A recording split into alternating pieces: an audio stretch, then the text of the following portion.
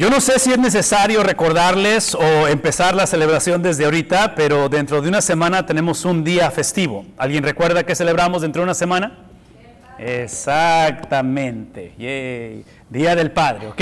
Así es que nos echamos un poquito de flores porque estamos por celebrar eso. Para los que tenemos el privilegio de ser padres, definitivamente es una bendición. Pero la razón que menciono el Día del Padre, que lo mencionaría si fuera el Día de la Madre también, pero específicamente el del Padre, lo menciono que la próxima semana lo celebraremos y lo hablaremos y lo traeremos un énfasis un poquito más grande en ello, es que esta carta de los Romanos está escrita desde una perspectiva o de un concepto de funcionalidad, en cuestión de función. Y cuando pienso en padres, pienso en varones, pienso en función, pienso en la función que desarrollamos, que hemos sido comisionados, que hemos sido puestos, y en este caso por nuestro Dios. Y el apóstol Pablo, hablando a los romanos, está trayendo una función hacia la iglesia. Está hablando en un contexto, ustedes saben, Roma es el epicentro de la cultura, Roma es el lugar donde existe básicamente el dominio del mundo conocido, y en medio de ello hay una iglesia, la cual tiene una función específica. Y por lo que entendemos y lo que hemos leído anteriormente, estamos en el capítulo 12, hay 11 capítulos que no hemos leído, pero entendemos en el mensaje que trágicamente la iglesia no está llevando a cabo su función. Entonces, lo que estamos por leer, lo que hemos leído, tiene que ver con modificar, cambiar la función que la iglesia estaba teniendo. Entonces, la iglesia está teniendo una función, lo cual Dios no está de acuerdo. Está usando a su comunicador, a su vehículo, que es el apóstol Pablo, escribiendo y dando el mensaje dado por el autor de la Biblia, que es el Espíritu Santo, y está comunicando para cambiar la función, de una función que está teniendo a una función diferente. Ahora, escuchen lo que voy a decir. Esta función que la iglesia necesita llevar a cabo está basada en una función que ya se llevó a cabo. Porque la función de la iglesia, la función de nuestras vidas, no es la recreación, la mejor versión de nosotros. Lo que somos llamados a hacer no es simplemente aquellos que somos comisionados para crear cosas nuevas. Eso está implicado, pero lo que hacemos tiene que estar basado en lo que ya se hizo. No sé si esto está claro. Una vez más, lo que hacemos, eso se llama a nivel bíblico o doctrinal, los imperativos. La obediencia está basado en la obediencia de alguien más. La pregunta es, ¿de quién estamos hablando con respecto a la obediencia de alguien más? Es la obediencia de Cristo. Entonces, los imperativos están basados en indicativos. Indicativos está hablando de lo que ya sucedió. Por eso es que el apóstol Pablo usa 11 capítulos para decirle a la iglesia que no está llevando a cabo la función. Pablo no le está dando la fórmula para que la iglesia mejore, crezca, se estabilice, sea más saludable y haga la diferencia. Eso no es lo que está haciendo Pablo. Pablo va a introducir o reintroducir lo que Cristo hizo, porque basado en lo que Cristo hizo es que la iglesia hace. ¿Todos conmigo en eso? Lo que Cristo hizo, la iglesia. Entonces, no es misterio lo que los varones, padres, o los que van a ser eventualmente padres, somos llamados a hacer. Lo que somos llamados a hacer es lo que ya se hizo. Por eso es que cada domingo introducimos lo que ya se hizo. El problema de la iglesia hace 2000 años en Roma, el problema de nosotros es que trágicamente, como varones, como generación, no sabemos lo que Cristo hizo. Sabemos lo que queremos hacer, sabemos los planes que traemos, sabemos los impedimentos que tenemos, sabemos un montón de cosas de nosotros, pero trágicamente se nos ha olvidado lo que Cristo hizo. Entonces, eso es lo que queremos recordar en esta mañana. Basado en ello, déjenme quitar este micrófono aquí. Basado en ello, lo que hicimos este miércoles, si acaso se perdieron la conversación del miércoles, y cuando digo miércoles, acuérdense que es en línea, ¿verdad? Está en línea, así es que esperamos que de alguna manera se puedan conectar a esta conversación de en línea. No sé por qué no está cambiando debe de cambiar con el, déjame ver si puedes ahí está, ok. Lo que hicimos el miércoles básicamente fue esto. Aquí concluimos el miércoles. Piensen en función, ¿ok? En función, dijimos que el amor sea sin, ¿qué cosa? En otra palabra, estos son, ¿qué serían? Antónimos, sería, o sea, es lo opuesto, ¿sí? El amor, ¿qué es lo opuesto a hipocresía? Genuino, en inglés es la palabra counterfeit, ¿sí? Cuando tienes un billete que es falso, ¿sí? La manera en que identificas algo falso es cuando conoces lo auténtico.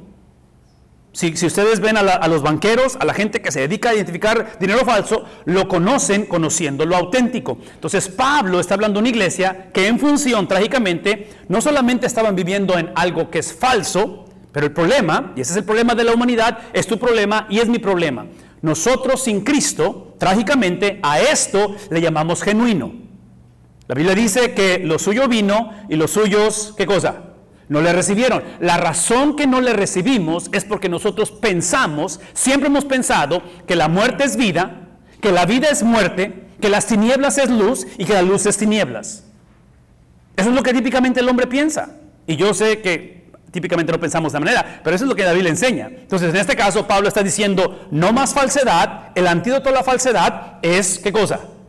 En este caso, el amor es la persona de Dios. Por lo tanto, dice él, eso es lo que implica. Cuando haces ese cambio de perspectiva, en inglés decimos, el worldview cambia, no las circunstancias, el worldview, la manera en que ves la vida y entiendes que de hipocresía hay que venir a algo genuino, eso es del miércoles, ¿sí? Lo que sucede es que empezamos a aborrecer lo malo, aborrecemos lo que el amor aborrece.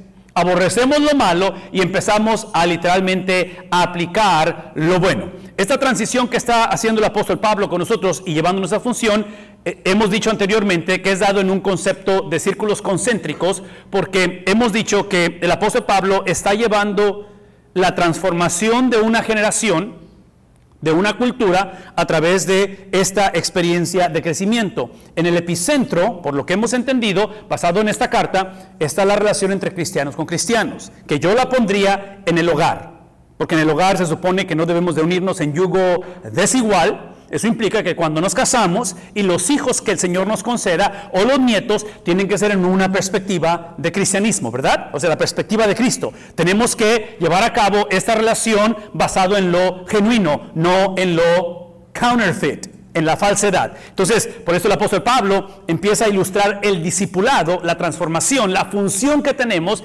desde un epicentro, donde otra vez es la relación unos con otros, la cual eventualmente es la relación de nosotros como iglesia con la sociedad y eventualmente con el gobierno. En ese contexto es que él ahora nos recuerda que cuando hablamos de la persona de Cristo, dijimos que él es la palabra hecha carne, lo cual cuando él hace la transformación, cuando él nos lleva de falsedad a genuino, cuando él transfiere, cuando él acredita, la palabra es imputar, cuando él acredita su genuinidad, ¿se dice? Su genuino, su esencia que es genuina, porque él es la vida. Cuando él lo acredita eso a nosotros, vean lo que voy a decir, cuando él acredita eso a nosotros, es la manera en que la falsedad sale de nosotros y conocemos la verdad. Eso implica que ahora esa verdad está basada en la palabra escrita. Entonces somos salvos para la Biblia. No somos salvos por la Biblia, pero somos salvos para la Biblia. Ok, una vez más. No somos salvos, la Biblia nos salva, ¿verdad? Pero no hay manera de llegar a Cristo fuera de la Biblia. Entonces la Biblia es el vehículo para Cristo, pero ya que encontramos a Cristo, ya que Cristo nos ha encontrado, somos salvos para la Biblia. Entonces, aparentemente, ven esto, aparentemente en la iglesia en Roma, los cuales ya eran salvos, se habían desviado porque trágicamente pensaron que ellos podían determinar para qué eran salvos. Cuando tú y yo caemos en esa autonomía, en ese individualismo de pensar que como persona salva, yo determino para qué soy salvo, es cuando Satanás es un experto, es un maestro, es extremadamente bueno para hacernos caer o confundirnos y pensar que lo que es falso se ve auténtico. El apóstol Pablo, hablando en este caso a la iglesia, nos recuerda otra vez que él es lo genuino, de lo cual él como persona nos llama a esta conducta, a este estilo de vida, lo cual a nosotros como iglesia, porque esta es la iglesia, eclesiología es iglesia, la iglesia nos hace administradores de esa verdad. Una vez más, la iglesia somos administradores de esa verdad. Esa verdad no es de nosotros, es la verdad de alguien más. Nosotros somos hijos de mentira, nosotros somos hijos de Satanás, nosotros somos amantes de las tinieblas. En Cristo hemos sido transformados y esa transformación nos hace, esta es la palabra clave, nos hace, ¿qué cosa? Managers, stewards, administradores. Eso implica que un día tendremos que dar cuenta de esa verdad. Tenemos que dar cuenta, de tal manera que el apóstol Pablo, instando a la iglesia en Roma, dice, esto es lo que implica esa transición de mentira a genuino, de falsedad a lo que es auténtico. ¿Qué es lo que implica? Implica que necesitamos ser, ¿qué cosa?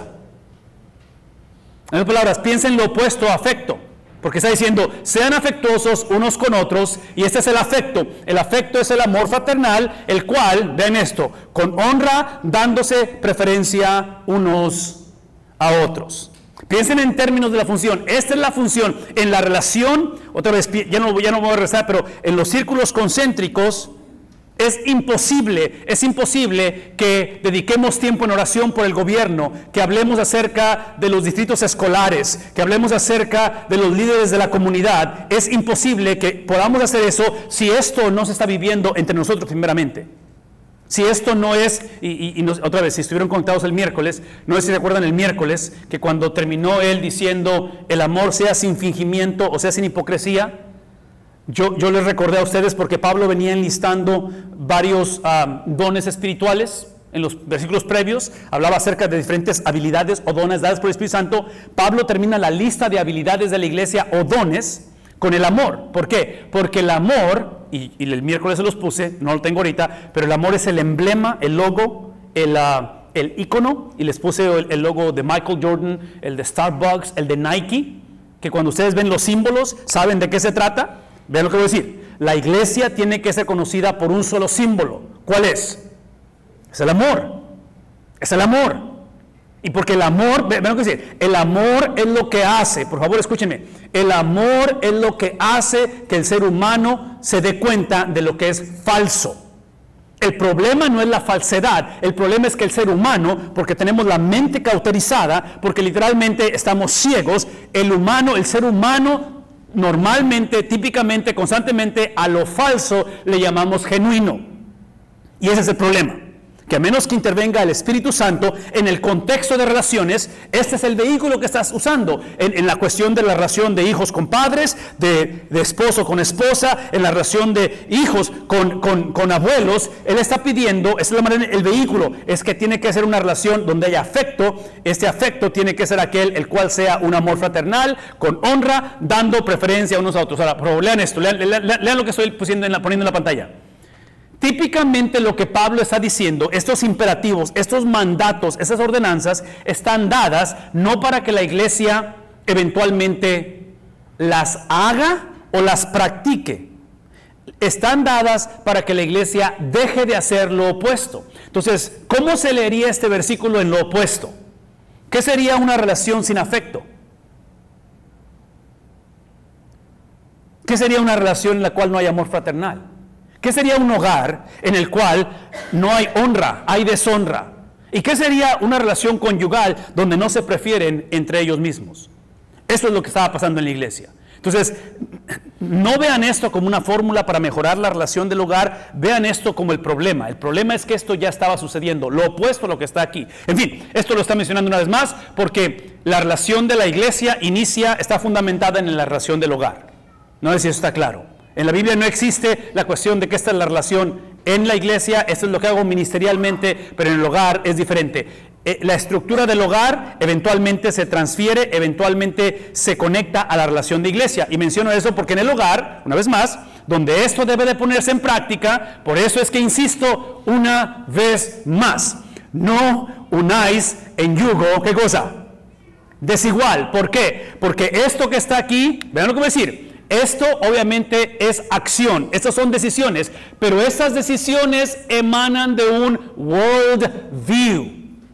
Las acciones de nosotros emanan de una perspectiva de cómo vemos la vida. Entonces, al yo unirme con alguien, cuando mis hijos y mis nietos se casan, se unen con alguien que no tiene la misma perspectiva, este es un lenguaje foráneo. Es imposible de vivir esto. De tal manera que en el contexto de la familia, donde la meta es unidad no solamente con Dios, pero unos con otros, basado en un pacto, lo cual no debe o no puede romperse o violarse, es que entendemos esta relación que se traduce en cuestión de iglesia, donde la iglesia, una vez más, la estructuramos, la llevamos a cabo, donde cuando, por favor escuchen esto, cuando, no sí, pero cuando por alguna razón se infiltra a la iglesia lo que es counterfeit, cuando algo se introduce en la iglesia que no es genuino, este tipo de estructuras, este tipo de sistemas es lo que identifica cuando algo no es genuino.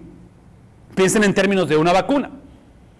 En su misericordia, el Señor nos permite tener esas vacunas para protegernos e identificar cuando un virus nos ataca. Tal vez no es la cura a la vacuna, es simplemente preventiva, pero el punto es esto: muchos hogares no están vacunados. en cuestión de identificar lo que es falso. Entonces, como matrimonios, como padres, como hijos, como jóvenes, estamos siguiendo corrientes que no son genuinas, que su final es destrucción. ¿Me explico? Vean lo que estoy diciendo. Entonces, Pablo está diciendo, la manera en que vas a poder cultivar, crear, fomentar, cimentar y eventualmente ver el fruto de algo genuino es en el contexto de hogar, transferido a nivel de iglesia. Y por eso el apóstol Pablo está diciendo, esto es lo que implica, que dejen de ser, ¿qué cosa? Dejen de ser perezosos. Hay un problema con respecto a la pereza, en este caso, de tal manera que es lo que requiere diligencia. Una vez, ven el contraste de palabras, pereza con diligencia, ¿sí? La palabra diligencia, esa constancia, esa perseverancia, aparentemente la iglesia estaba tirando la toalla, estaba dependiendo de circunstancias para mantener su fidelidad, de tal manera que dice, eso es lo que espera que Pablo que hagan. Otra vez, por favor, escuchen esto. Esto es en el contexto de comunidad. Esto no es llamado a ser el cristiano, esto es llamado a ser la iglesia. ¿Vemos la diferencia? No hay manera que el cristiano, la persona, el joven, el anciano, el niño pueda llevar a cabo esto fuera de la comunidad de la iglesia. Cuando la iglesia se convierte en algo opcional, secundario, terciario en la vida, lo que estamos diciendo es lo que estamos diciendo. Yo tengo la habilidad de identificar lo que es genuino y lo que es falso por mí mismo. Esa es la fórmula para desastre, porque todos tenemos lo que se llama blind spots, todos tenemos esos puntos ciegos y necesitamos el consejo de otros, con otros y para otros. Somos mentoreados, somos discipulados, ¿sí? Por otros, con otros y lo hacemos para otros. Entonces, cuando el apóstol Pablo está hablando acerca de la pereza, lo cual, una vez más, ya estaba sucediendo. La próxima semana que hablemos del Día del Padre, adivinen qué, Día del Padre, como varones, una de las cosas que es completamente falso, es counterfeit, es cuando un varón se le considera o se le conoce por esto. Ahora, para ser un poquito justos, y la próxima semana hablaremos un poquito más de esto, el problema no es la pereza que hay en los varones, lo cual es un problema.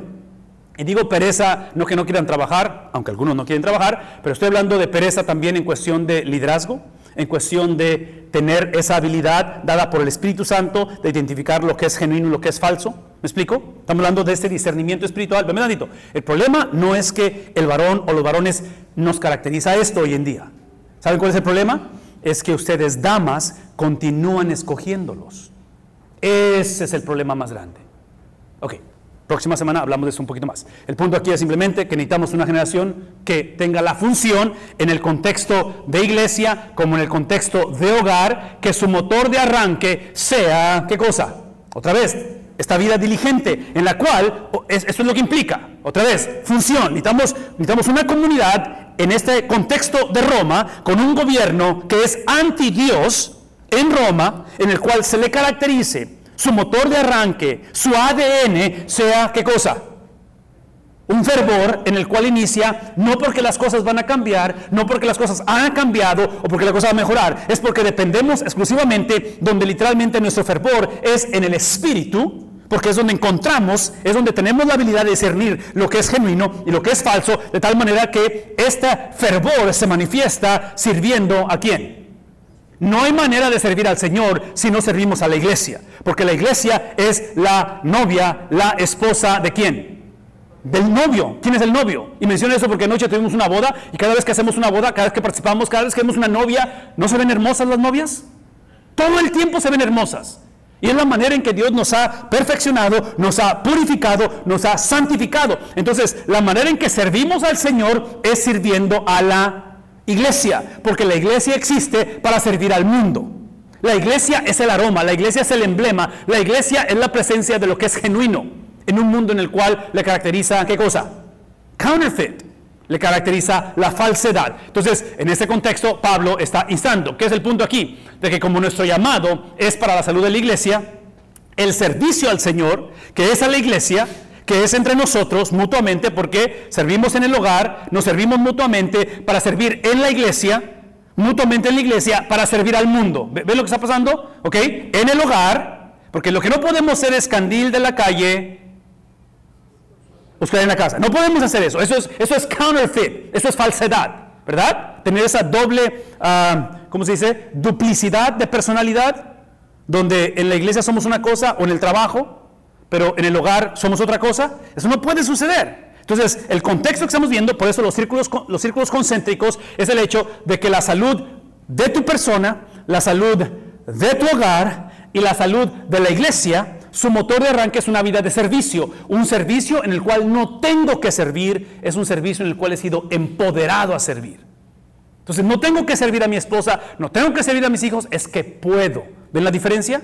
Traduzcan esto, por ejemplo, en la cuestión del bautismo. En la cuestión del bautismo o del diezmo. En cuestión de diezmo, de bautismo, no tengo que diezmar. ¿Adivinen qué? Es que puedo diezmar. Y la razón que puedo es porque Él es el dueño de todas las cosas. Y en su misericordia, en lugar de confiarme 10%, me confía el 90%.